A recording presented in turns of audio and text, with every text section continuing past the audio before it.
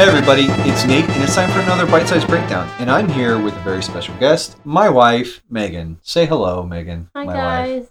Hi. So you might be wondering, Nate, why is your wife on a bite-size with you? Well, one, it's my podcast, and mine and Josh's, and we get to do what we want to for the most part. Well, there's a game that she and I play together, and there aren't too many of those, but there's a game that she and I play together that she recently beat, and I thought it might just be fun to sort of take a few minutes to talk about this game that we play together. It's Castle Crashers, the beat 'em up brawler that's pretty much available on everything. So going back a little bit just to sort of talk about sort of my memories with this game. I actually had this at one point in time sort of early on in its life cycle. I used to play it on the 360 with my brother Luke, and then we actually played it a little bit together when we first got married and had a PS3. And then most recently, we've been playing it together here on the PlayStation 4. But this isn't the first time. This wasn't the first game that we actually tried to play together. Not by any stretch of the imagination. Early on, when we started dating, you had a Wii at Dennis's, Right. your stepdad's, and you had a Wii, and we tried to play Super Mario Brothers 3, and from what I remember, that did not go well. Do you remember that at all? I think that you were dying, maybe, and losing your lives, and you were getting frustrated, and the deal was that we would take turns. And because you were getting upset that you kept dying. Well, it wasn't that I kept dying per se in the level proper, but it was that whole thing where you could go into the old school Mario Brothers, not the Super Mario Brothers, but the Mario Brothers, where it's that sort of that level, that Donkey Kong looking kind of level, and we'd go in that, and I'd try to steal your turn, and I would lose. Right. And so we didn't get very far in that at all. No. I remember being sort of frustrated, but so yeah, that was our first sort of experience with playing games together. I think after that, we did play, not necessarily co-op, but we did play Rogue Legacy together. We did play Rogue Legacy. Even before that, I would say, and after Super Mario Brothers 3, we did bust out my Super Nintendo. And we and played some of that. We played NBA Jam, which you spanked me on thoroughly, and then we played some Street Fighter, which you beat me on. got annihilated. But since we've been married, we did play some Rogue Legacy together. We also tried and failed at playing games together. Yeah, there have been a few games. Namely, I'm thinking of chief among those is Overcooked. Overcooked is at the top. Yeah, yes. It's a game where I'd say, because of just sort of like my obsessive competitive nature and some of that stuff, it causes a lot of friction, because you and I think come at it from two fundamentally different sort of perspectives here. Right, I'm just playing to play. Like, I'm just playing to have fun and have a good time. I typically do not get frustrated when I'm playing video games. And whereas I wanted to come in, I wanted 3 stars in every kitchen. Right. I wanted the perfect run. I think the other thing that in Overcooked to sort of be noted is that where I was very much just trying to get orders out, like whatever sort of was at the front, you were trying to prep for the next 6 or 3 or 4 or 5, I was looking whatever. 3 or 4 orders ahead. So you were looking a little bit ahead. I was just worried about the stuff sort of right in front of us that needed to go out. And because of that, there was just a lot of, we weren't communicating well, and sort of, we were trying to play the game in 2 different ways. And it actually got to the point where you won't play that with me anymore. So if I ever want to beat it... I'm not taking it off the table, but for the foreseeable future, yes, I'm not going to play it with you. Okay, that's fair. That's fair. But we've also tried to, we've done some head-to-head Tetris. You like Tetris, I like Tetris. I love Tetris. It's and one of my favorite games. We actually, one of the versions of Tetris that we have on the PlayStation, you can actually do sort of like a competitive head-to-head sort of mode. And that doesn't always work out well either, especially when, and again, this is mostly me, so there is a pattern here. I'm probably a sore loser. But when I start to lose and I start to not get the drops that I want as far as the blocks go, I get really frustrated. I get really tense. And I think the last time we tried to play, there were like 4 games that you just beat me, 4 or 5 games in a row that you just beat me soundly. And I just kept getting quieter and like just being like, again. I mean, yeah, that was it. Again. Because I'm just better than you at that game, so. It's questionable. I think that the RNG worked in your favor, and you just got better drops. But that's not the point. No, the point is that I beat you at that game. All right, maybe. That's the most I'm willing to sort of concede here. So, So like I said, I played this game. I had this game for a number of years. Played it with my brother Luke. Played it with you a little bit, but I had actually never beaten it until recently. Until a friend of the show, Micah Hendrick, and I actually hopped online and played it together a little bit. But you actually beat it on your own. Right. I don't have many games that I get fully committed to. I'm not a huge gamer. I like to play video games. But Castle Crashers is just one of those games that I can sit down and play for a few hours, at a time. And when I started that game, it was my goal to start it and finish it on my own. And I did. Cool. Yeah, I mean, like I said, now what character did you use to beat the game?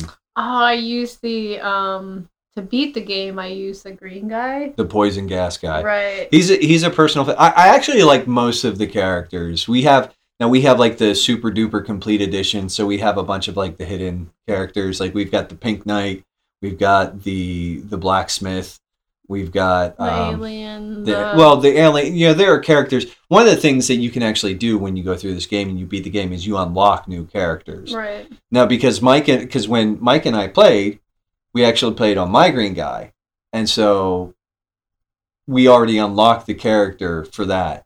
But if you beat it on, and I think you can actually unlock characters through the arenas too. There's those weird arenas, which are sort of like a horde mode when you do them. I've played those, a couple of times. I think if you beat those, that you can unlock some characters that way too. Because you have characters unlocked on yours that I don't have unlocked on mine. The one that in particular that you're probably thinking about is the Battle Block Theater guy. Right, the white block. Yeah, he's from Battle Block Theater. Okay. And he actually shoots his tears for one of those, because he's constantly crying. So he shoots his tears, and then he calls in this weird thing that drops money bags or something. Something, yeah. I've played with him when we play with Cademan. I've played with him a few times, but he's not leveled up really. So. But which one? So out of all the ones that we have unlocked, it's the green guy. You've played the most with the green guy. I've played the most with the green guy, and second would be the blacksmith with the antlers. Right. Okay. I like him too. Some of the right now, I actually have an Ice Knight that I've been playing through. Which the Ice Knight, in some ways, he's easy, but he's also really difficult because his magic doesn't when you up everybody else's magic, their range gets further. Like it does more damage, but his doesn't really. His range never really changes a whole lot. No, but don't the icicles get bigger? The icicles get bigger or something like that. But his magic works a little bit different than everybody else's.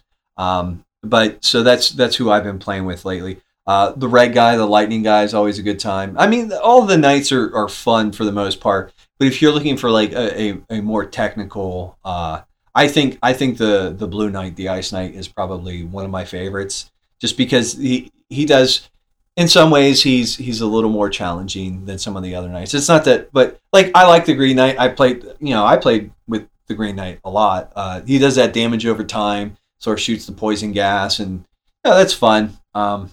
But so we also have taken this. We've shared this with our nephew. Well, right. Our nephew through my side, Cademan, who he's like 10 now, 10 or 11. He is obviously into Fortnite and things. I tried to get him into some other stuff, and he plays a little bit with his dad. Well, did play. His dad's actually deployed right now.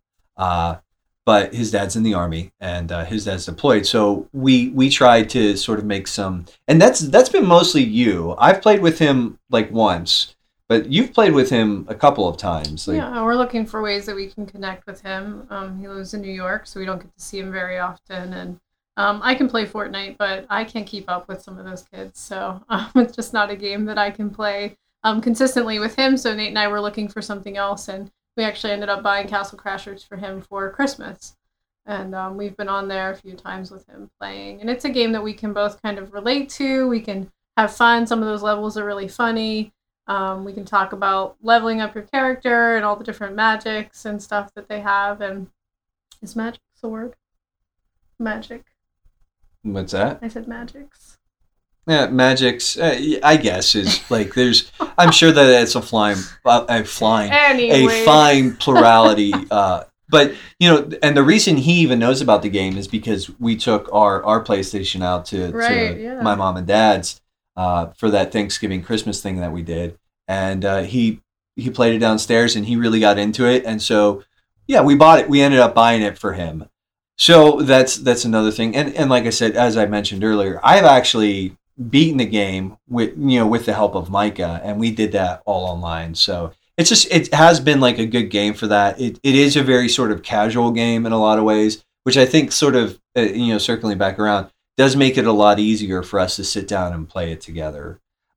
One of the things that's nice about this game is that the level design as a general rule is pretty bite-sized. It's pretty digestible, whereas you don't have to put in 20 minutes on a level most of the time to get through it. It's like each level can sort of be beat in like 15 to 20, that 10 to 15 mark rather. And even when you die, a lot of them, not all of them, but a lot of the levels tend to be sort of really not that big of a pain. There's a couple, namely, I'm thinking one of the ones that is easily, in my opinion, the most frustrating is the one on the river.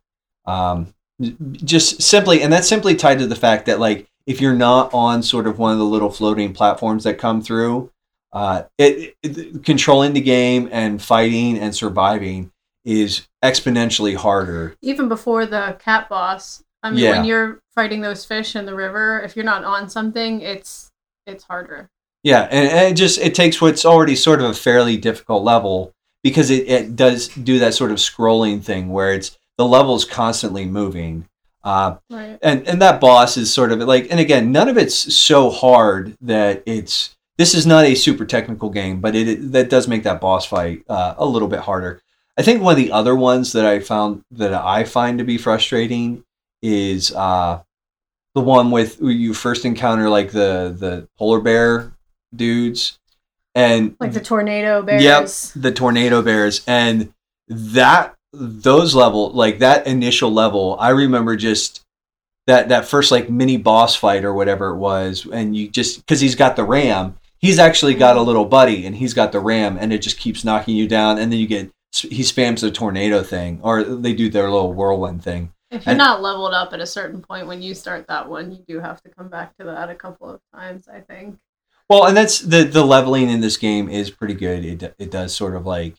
It's like the leveling loop. You do have to do a little bit of what we call grinding, level grinding, where you have to just sort of go through levels a few times. Right, level up and then get more gold. Right. There's a bunch of different weapons you can unlock and find. Some of them are random drops. Some of them are found in chests. So there's a lot of replayability here too. There's a lot of stuff, like even after you beat the game, there's a lot of stuff that you can sort of unlock and build through. I actually think one of the hardest levels for me, like playing it as a single player, was in the desert part where you had to play volleyball. Oh, the ball. Depending on what character you had and like what magic they had, it's really hard to be one person on the other side of that court. I mean, scoring to 10, I think you have to get to 10 on your own to beat it. And I played that several times. That was hard. When Micah and I did that, we didn't have too many problems, but there were two of us. Right. Doing that one, like with one player is really difficult. Like the minute you throw somebody else in, it's easier. Significantly Well, I played that easier. Level with you, and we got through it really easily. Yeah. I think at one point in time I did just sort of hop in. We played that, and then I hop back off or whatever. But I mean, I did beat it on my own, but it took me a few tries. Yeah, it's definitely a tough one. So, like I said, there's a lot of stuff here, but actually beating the game, that end game sort of phase is pretty interesting. There's like 4 or 5 bosses. There's the big crystal thing that you have to break, and then you actually fight the wizard and his little crystal. I think the wizard is the 4th boss. Yeah, it's the painter dude, the other guy with the coffin. No, the Cyclops. Yeah. The undead Cyclops and then or whatever. It's the room where he summons all the people, the necromancer, the other characters up. Yeah, and then the wizard, it's the wizard, the evil wizard is the 4th and final boss. Those fights aren't too bad, in my opinion. The painter one is actually, he's really good for farming for money because he drops that big chest. Yeah, he's not bad, and neither is the coffin one. It's just like the undead Cyclops. It's a little bit more time consuming. Yeah, because you have to like run away from that little character that comes out. It's been a while since I don't remember that. But I think the hardest one, even including the very last boss that you beat, the wizard or whatever. I think the hardest one was that 3rd one in the room where he summons all the necromancer. Yes, that was very hard to beat as a single player. I think the part that made that difficult, in my opinion, was when he would summon the heavies. Mm-hmm. Like, because they're hard to beat. They're just a hard to beat enemy, period. But then you throw some additional stuff on there.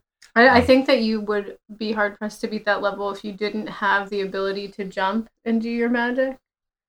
Yeah, well, and I think it depends on the magic too. I mean, it really does. Like the lightning guy on that level actually cleans up because the lightning chains into other enemies. Right. So the more magic you have, and you can just wipe out all the trash mobs, and by the time the heavies get to you, especially if you've got a decent weapon equipped, you can chew through them.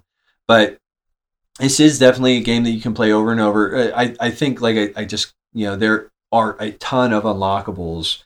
You can unlock a ton of different characters. I was looking at a list at one point in time because I was just like, my thing was like, I wanted to know what the best character was just as far as, technical ability or whatever, because that's just kind of the special, unique blend of nerd that I am. But there's dozens of characters in this game to unlock. And then there's tons of weapons too. I got pretty lucky, and there's a weapon that the wizard, not the necromancer, or maybe it is the necromancer, but one of the 2 drops, and it's like the second most powerful sword in the game.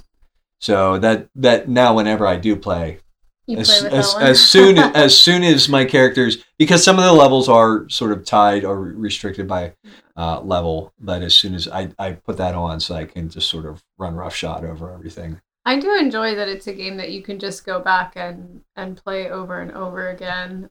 Different players, different abilities. Playing it with Cademan, playing it with you. I mean, you could have somebody over and you guys can hop on that game, and that person could know nothing about that game and still be able to play and contribute and have a good time. So yeah, I just enjoy that you can play it over and over again. It is very pick up and play. It's usually, I haven't talked about this like sort of before, but I try to give a game a bit of a rating when I talk about it, as in a hard pass or a soft pass is something that I think hard pass you shouldn't play. Soft pass, hard passes definitely don't play. Soft pass is like, I'm not sure it's worth your time. Should play is sort of, the name implies, should play versus, and then must play.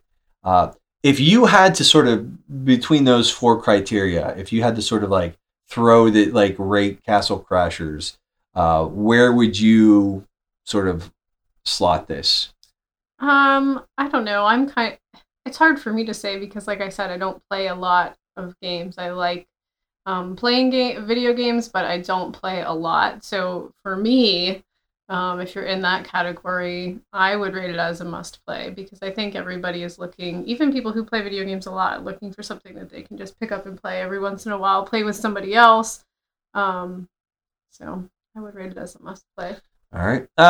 For me, it probably more in the should play category, but again, so now that we've sort of, come here, we've sort of gone through, we've said the things, we've done the things. Josh has a little stinger that he plays at the end. But I just want to say, thanks for hopping on the mics with me here, Boo. And thanks for, putting up with me. And I'm glad that we found something that we can play together from time to time. Yeah. I enjoyed playing it with you. Yeah. All right, gang. Well, until next time, you do the things. Bye.